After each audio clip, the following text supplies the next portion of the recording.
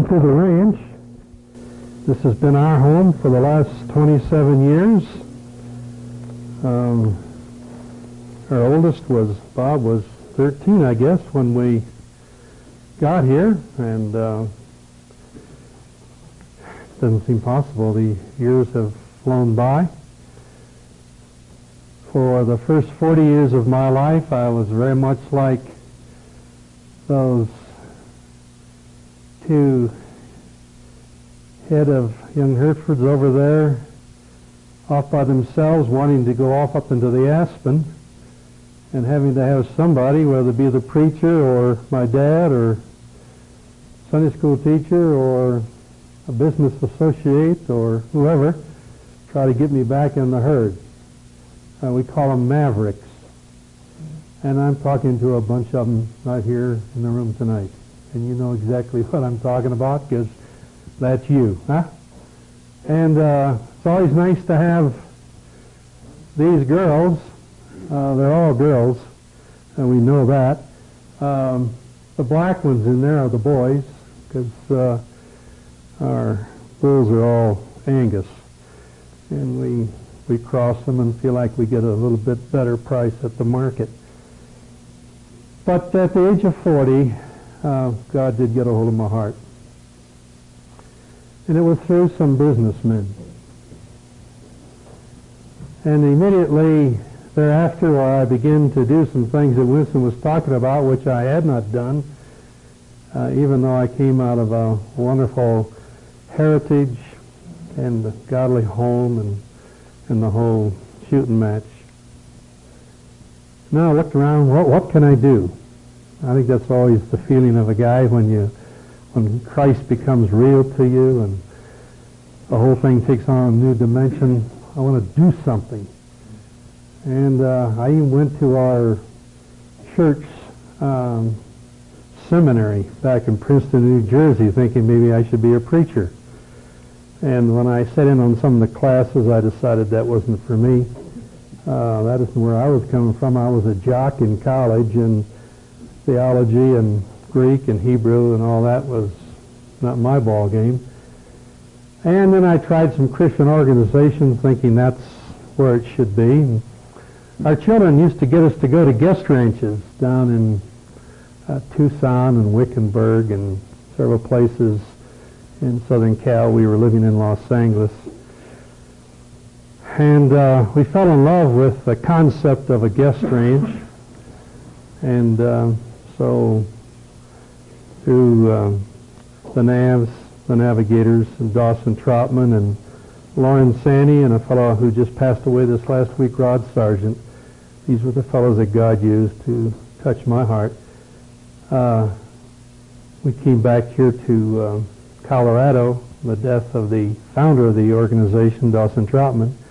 Looked around for something to do, and here we are. And so we're glad to share it with you. And we're open, we say year-round, but we're really not. We close down after New Year's for about 6 weeks to give our staff a breather and to catch our own breath and get organized for the new year. So this is the first crank-up into 1987. So if something isn't working in your cabin, let us know. This is the first time they've been used since the Christmas holiday. Some of you fellows are in a new cabin. We had a fire up there on the hill. Didn't lose anybody, but we lost everything in it in the cabin in mid-August, early part of August. So we just finished that one. And there could be a lot of things going wrong. I know there's no curtains, so you can dress or undress or do whatever you want to do and let all the coyotes and the deer and so forth of the ranch watch you do it.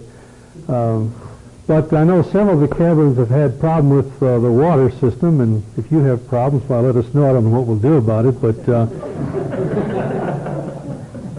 let us know. I got a letter about this seminar from St. Parker, and he invited me to come to Lost Valley to attend it, and he gave us a theme for the conference. And I presume that my job tonight is to sort of kick off that theme and get our thinking going that way. The leadoff hitter in a ball game is supposed to get on base, and then the heavy stuff comes in tomorrow and Saturday, and we hope they clean the bases and it's a winner. As I thought about the theme for the weekend,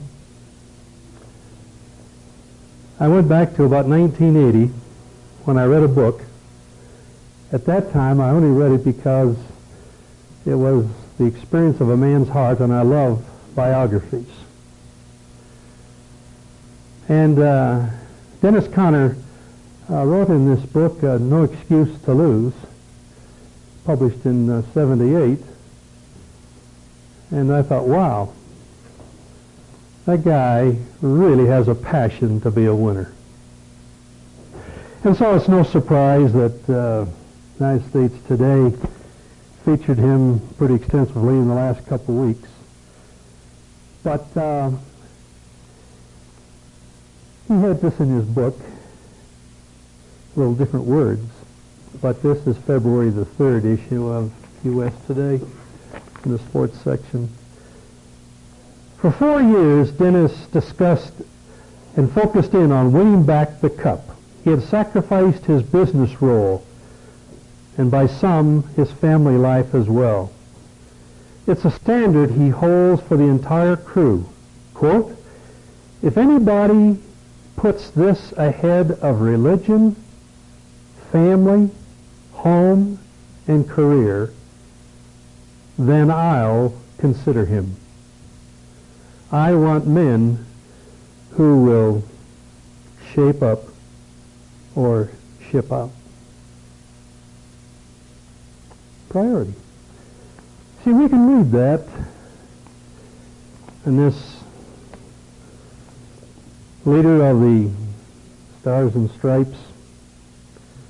He's a hard taskmaster, huh? You've worked for some bosses like that. Perhaps you're that kind of a guy.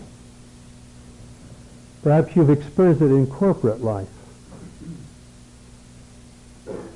Tough. No excuse to lose. Always be a winner.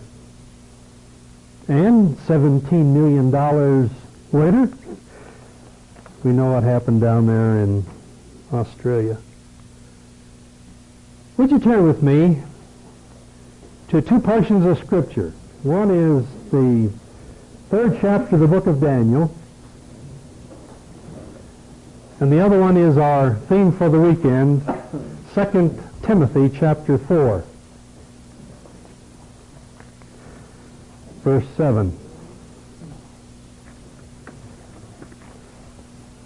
I'd like to read the story here in the 3rd chapter of Daniel. I'm reading out of the Authorized Version. Daniel, I don't know, it's page 900. It is. Isn't it? Yep. Good. God bless you, you're in.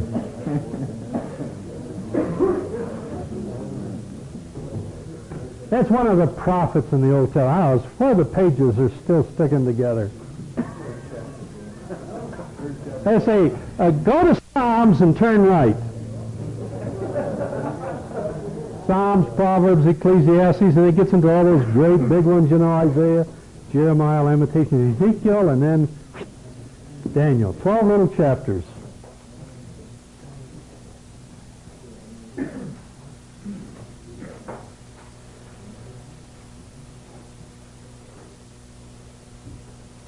Find it, Jim? Got it. Got it, huh? Good. Got it memorized? All right, this is a hairy story. It's wild, but listen to it anyway, okay? Here we go. Nebuchadnezzar. Now, the scene is in Babylon. One of the great empires of ancient history. This is 2,500 years ago. And Nebuchadnezzar was the top man. He was an autocrat. He was a dictator.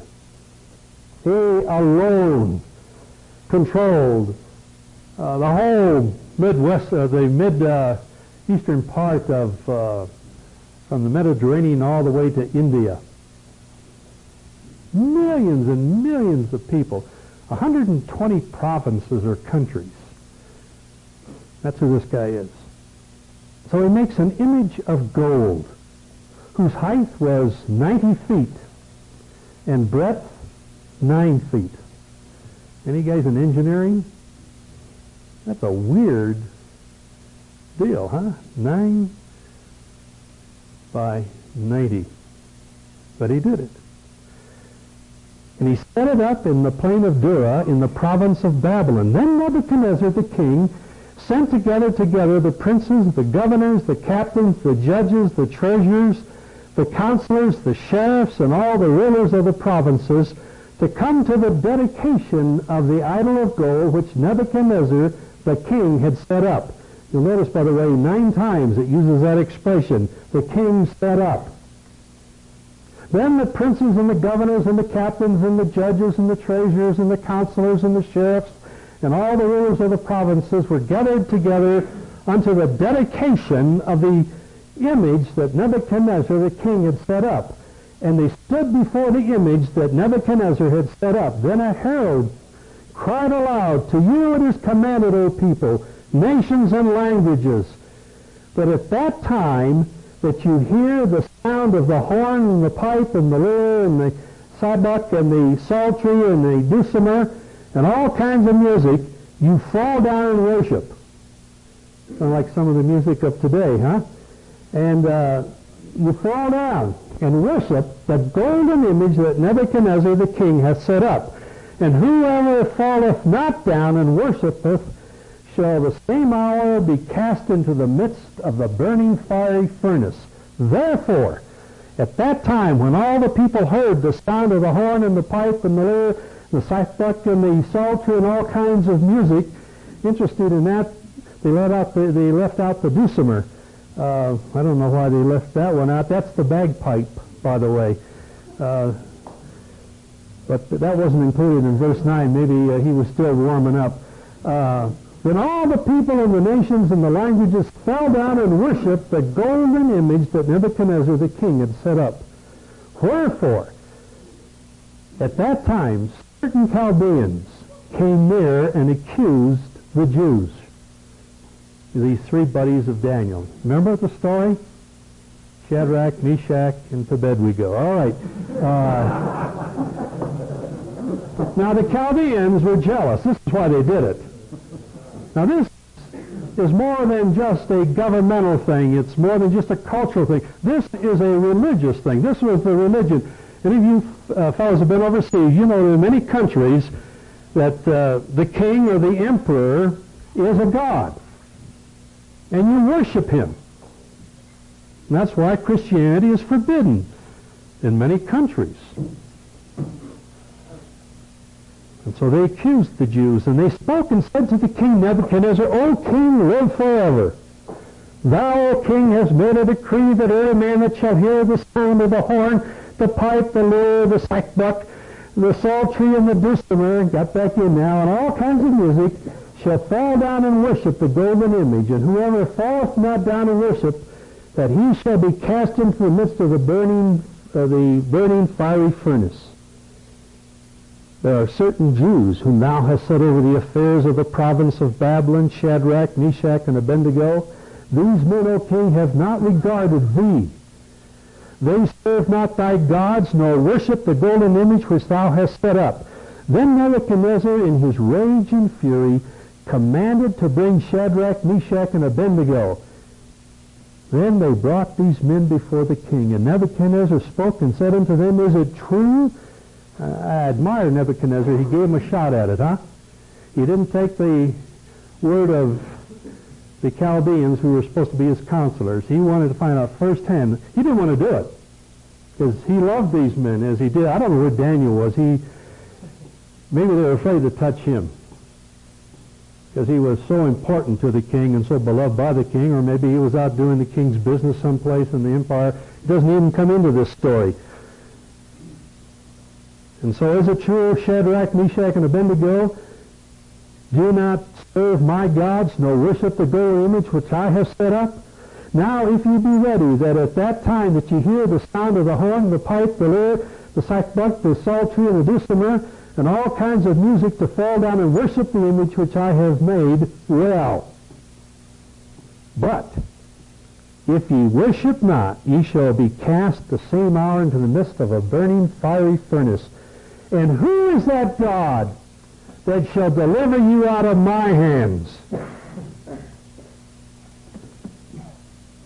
Take the time to read the preceding story in the second chapter. He forgot that he had given that God the glory. That God had given to Daniel the answer to his dreams. He acknowledged that Nebuchadnezzar was the head of gold. That's probably why he made this image all of gold, gold-plated. But who is that God that can deliver you out of my hands? Boy, you talk about bankruptcy of theology. Nebuchadnezzar really had it. And Shadrach, Meshach, and Abednego answered and said to the king, O Nebuchadnezzar, we're not careful to answer thee in this matter. It sounds, excuse me, a little bit like they weren't too coy here. What they're saying is, and I don't know how your translation is, I read about 6 different translations of it, but they're simply saying, hey, king, we don't have to go back to our room and pray about it and think it through and discuss whether this is something we should do. The decision has already been made. If it be so, verse 17, our God whom we serve is able to deliver us from the burning fiery furnace, and he will deliver us out of thy hand, O king. But if not. And gentlemen, that's where a lot of you are coming from tonight. You know that the living God of heaven, the God we're singing about, the God we're praying to, is God. He is the true God.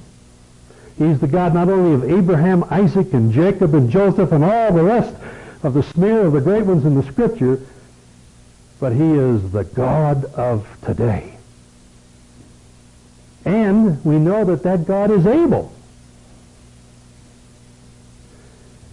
The tough one is what they said. But if not. If you still have to go through bankruptcy, if you still have to go through cancer, divorce, lose your job, your children,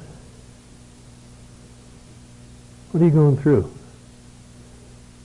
What is it that you couldn't even share with your prayer pal tonight? Because that hasn't developed that intimacy yet. Some of the other fellows here from where you live know. You know that God is God, huh? And you know that God is able. But if not, oh, I love this paralyzing possibility. Be it known unto thee, O king, that we will not serve thy gods, nor worship the golden image that thou hast set up. No messing around, huh? God is God. God is able. But if not, no way, Jose. And Nebuchadnezzar was full of fury, and the form of his visage was changed against Shadrach, Meshach, and Abednego. Therefore he spoke and commanded that they should heat the furnace 7 times more than it was usually heated. And he commanded the most mighty men that were in his army to bind Shadrach, Meshach, and Abednego, and to cast them into the burning, fiery furnace. Now, let's turn over to the New Testament. We'll come back. We won't leave you there.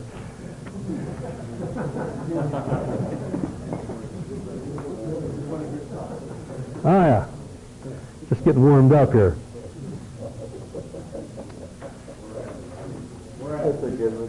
Second Timothy 4. We're in the New Testament now.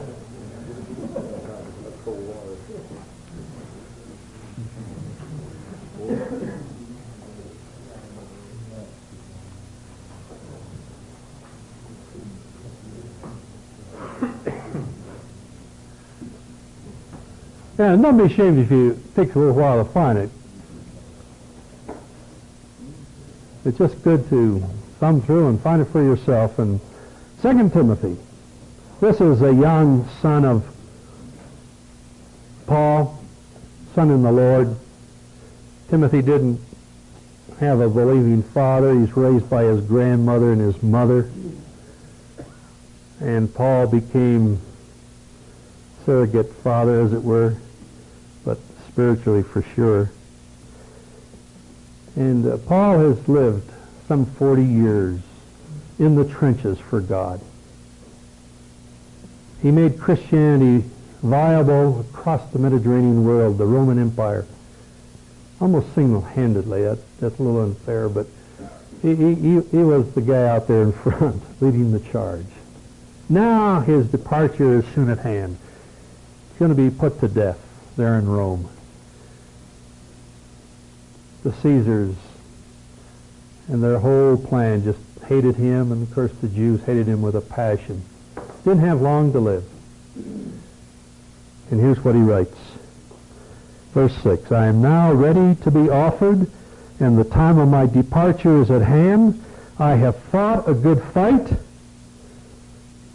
I have finished my course. I have kept the faith. And I think, in reference, Paul is saying to Timothy, young fella, probably somewhere in maybe his 30s at this time, maybe closer to 40, in the prime of his life, in the prime of his ministry, shape up or ship out. But I want you to know, as far as I'm concerned, I have fought a good fight. I have kept the faith. I have finished my course. I have kept the faith. And I want to suggest for your thinking tonight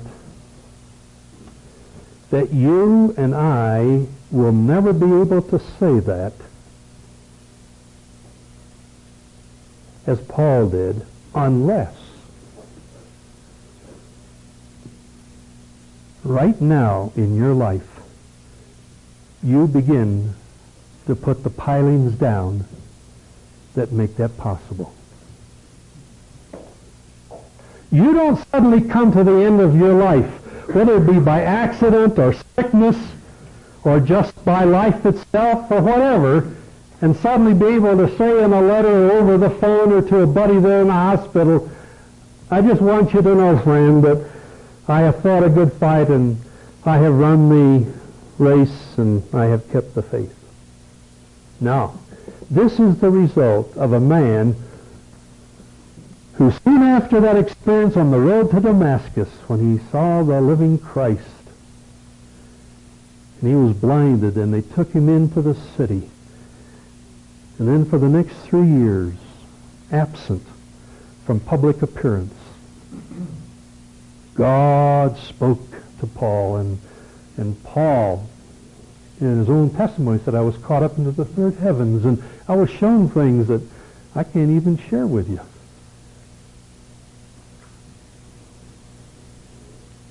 What are the three things that he talks about here? Well, number one, he knew his enemy. I have fought a good fight. We wrestle not against flesh and blood, Ephesians 6:18, but against principalities and powers and rulers of the darkness. Do you know your enemy? Do you know who you're wrestling against? Do you know who is your adversary that would like to defeat you?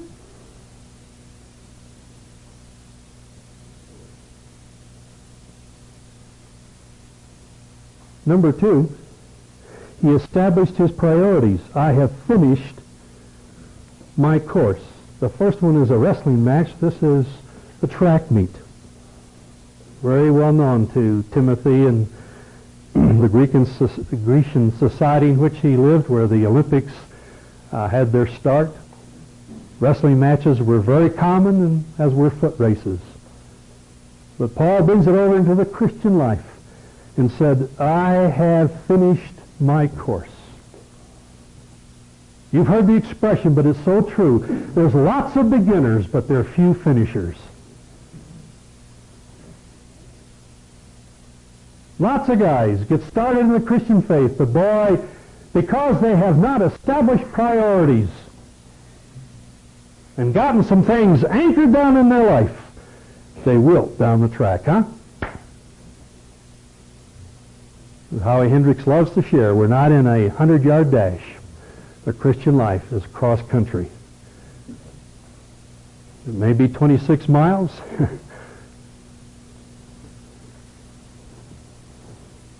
Been reading the National Geographic on my nightstand about the Appalachian Trail. It goes all the way from way down there in Tennessee, clear up into Maine. What is it? 1,200, 1,500 miles? One fellow's done it 6 times, walked it. He had a priority. He wanted to accomplish. And, you know, life is a wrestling match with an enemy who wants to defeat us. But life also is a race. Do you plan to finish your course? And may I just say tonight, with a few gray hairs that are left on top, it doesn't get easier the older you get. The race gets tougher. It is an obstacle course. But notice the third thing. I have kept the faith. Solidify your convictions. Know what you believe. Believe your beliefs and doubt your doubts. And when you come to the end of your life here upon earth, and he said in verse 6, I am ready to be offered.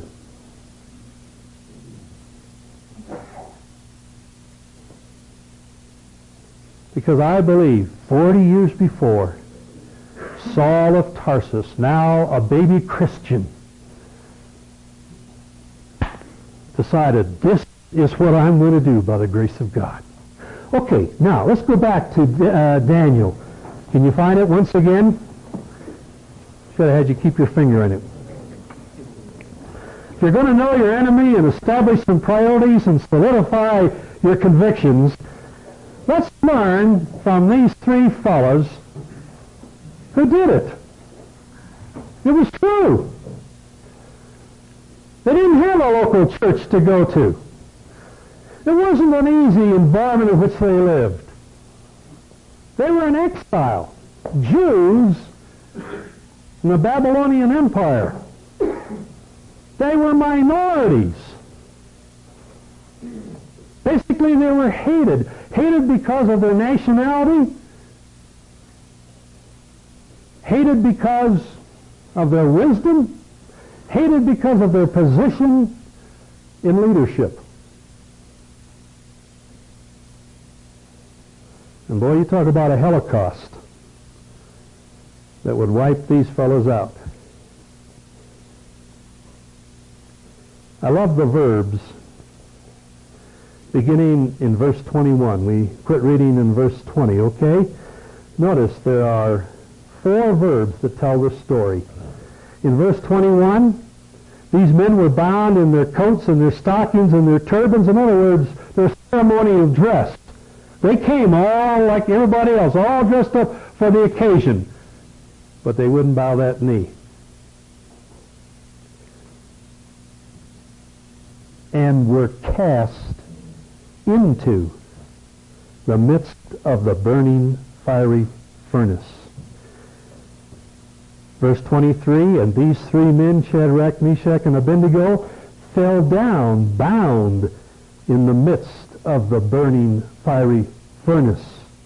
Verse 25, Nebuchadnezzar said, I see 4 men loose, walking in the midst of the fire, and they have no hurt.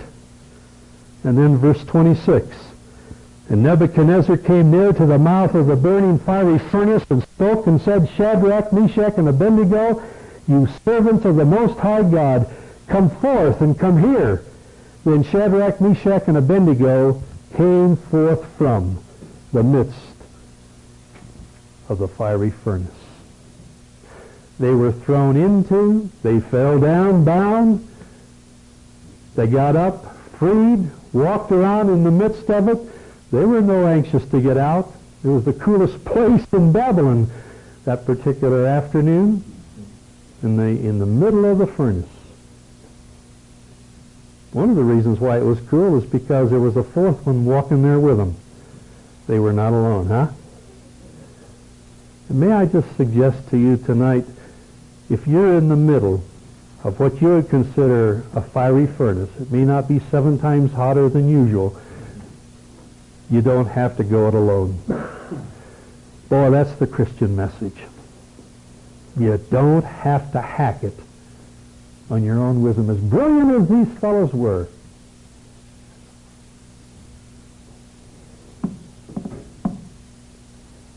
They got up and were walking, and they came forth from the midst of the fire.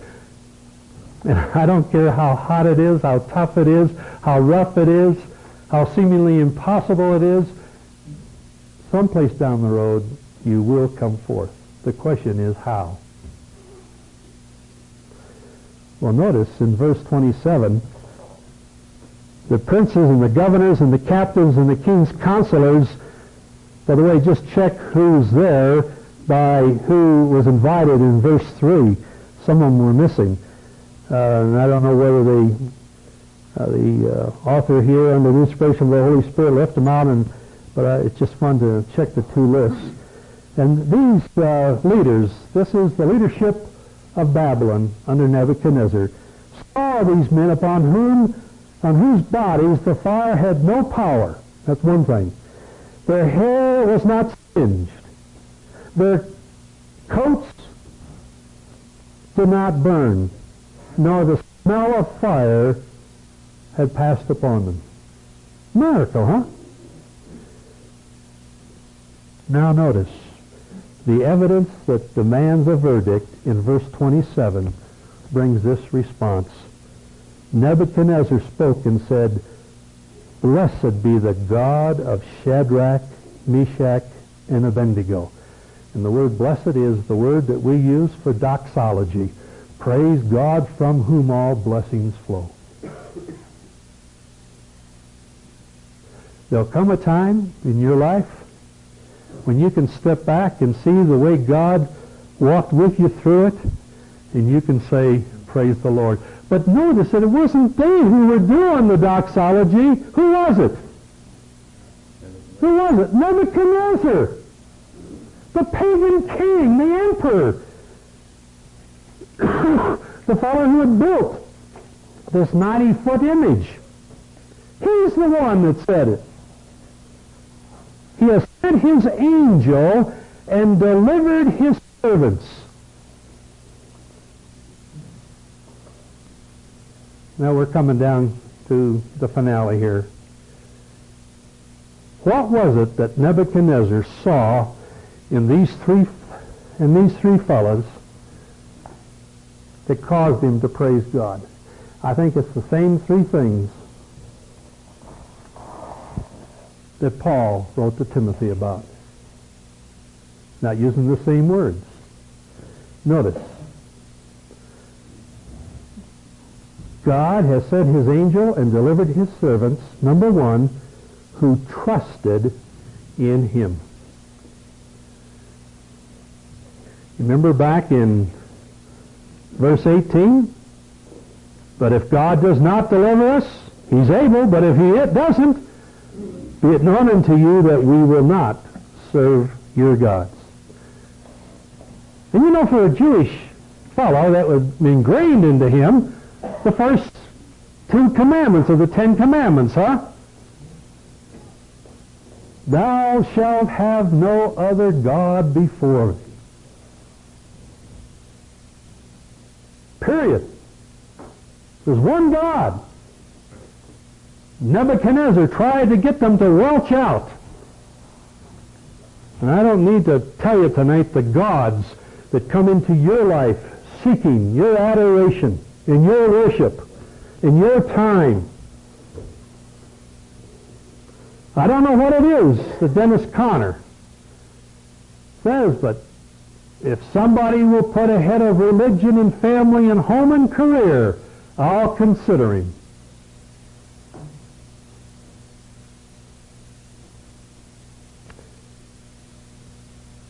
Well, that same intensity of purpose was in Shadrach, Meshach, and Abednego. They trusted in God. Then notice in the second place, and hath changed the king's word.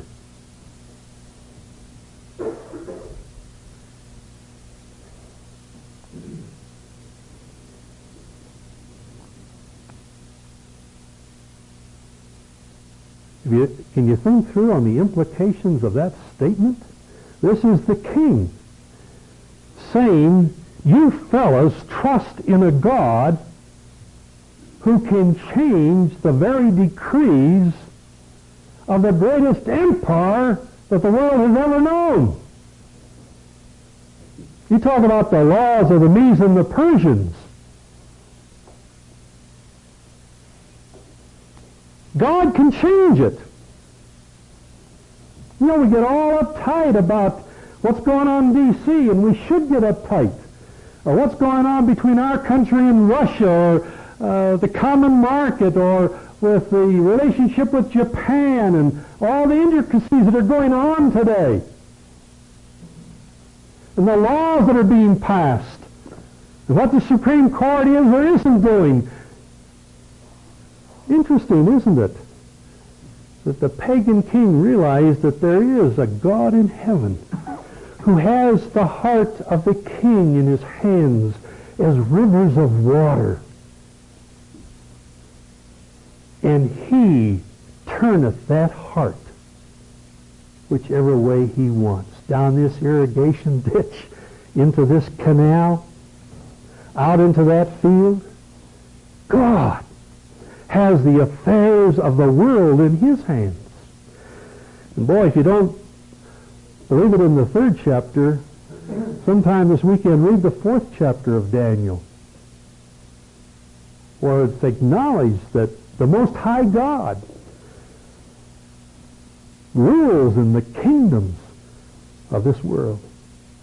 He can change the king's word. He can change hearts. He can rule and overrule. And there's nothing too tough for God. And yet we sit here tonight and say, yeah, but my situation's different. Friend of mine, it isn't different. If you will do what Saul of Tarsus did, so that years later he could come to the end and say, I have finished, I have run, I have kept. Because you trust in a living God who can change the king's word. And notice the third thing. They have yielded their bodies. Wow. Just the contempt that they had for 70 years. Friend of mine, let me ask you a question. Are you living here on this earth as a stranger and pilgrim? Are you putting all your eggs into this life basket as if you're going to live forever? Huh? Where is your security? Where is your eternal life? They didn't count their lives dear unto themselves. They realized that they were just transits. They were lucky that they weren't killed over there in Palestine as young teenagers, 16, 17, 18 years of age, brought to Babylon. They were thankful to be alive. And now, a pagan king says, if you don't bow down in front of my idol, you'll die. You know what Paul said?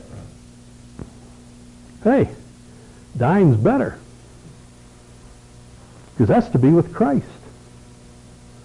But it's expedient that I stay alive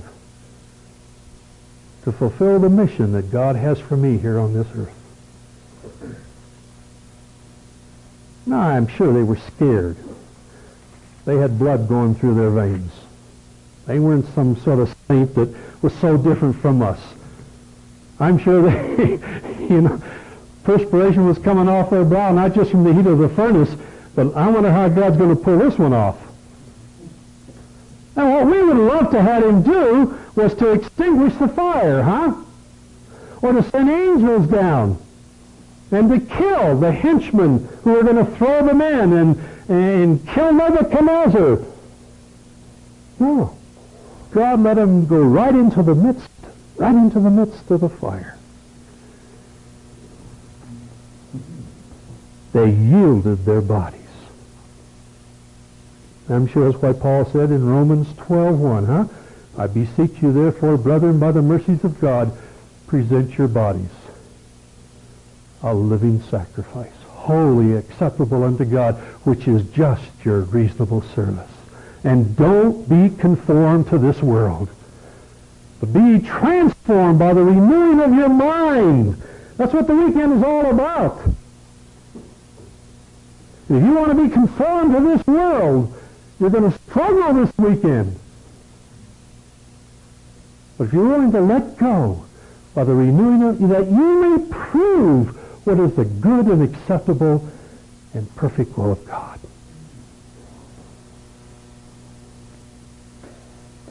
So I read Dennis Conner's book in 1980, and I thought, I wonder if he'll ever have a chance to do it again. Yeah? You see, from a human point of view, Shadrach, Meshach, and Abednego lost, huh? They were thrown into the fire. But no, they were the winners. Nebuchadnezzar and all of his men were the losers. By the way, he doesn't make the commitment to God until the next chapter. He had his chance in chapter 2. He had his chance in chapter 3. He didn't do it. But the end of chapter 4, the conversion of Nebuchadnezzar. But why did he have to wait till he was in his 70s or 80s? He could have said with Paul, I have fought. I have finished. I have kept. And when thou goest through the waters, I'll be with you. For lo, I am the Lord thy God, thy Savior. Isaiah 43, verse 2. Father in heaven, the world tells us there is no excuse to lose. And yet, the Christian theology teaches that to lose is to win.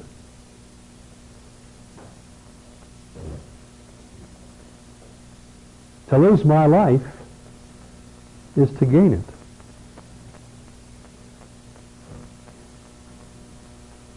And to be able to come to the end of my life, having fought, having run, having kept, I've got to establish some priorities and some principles.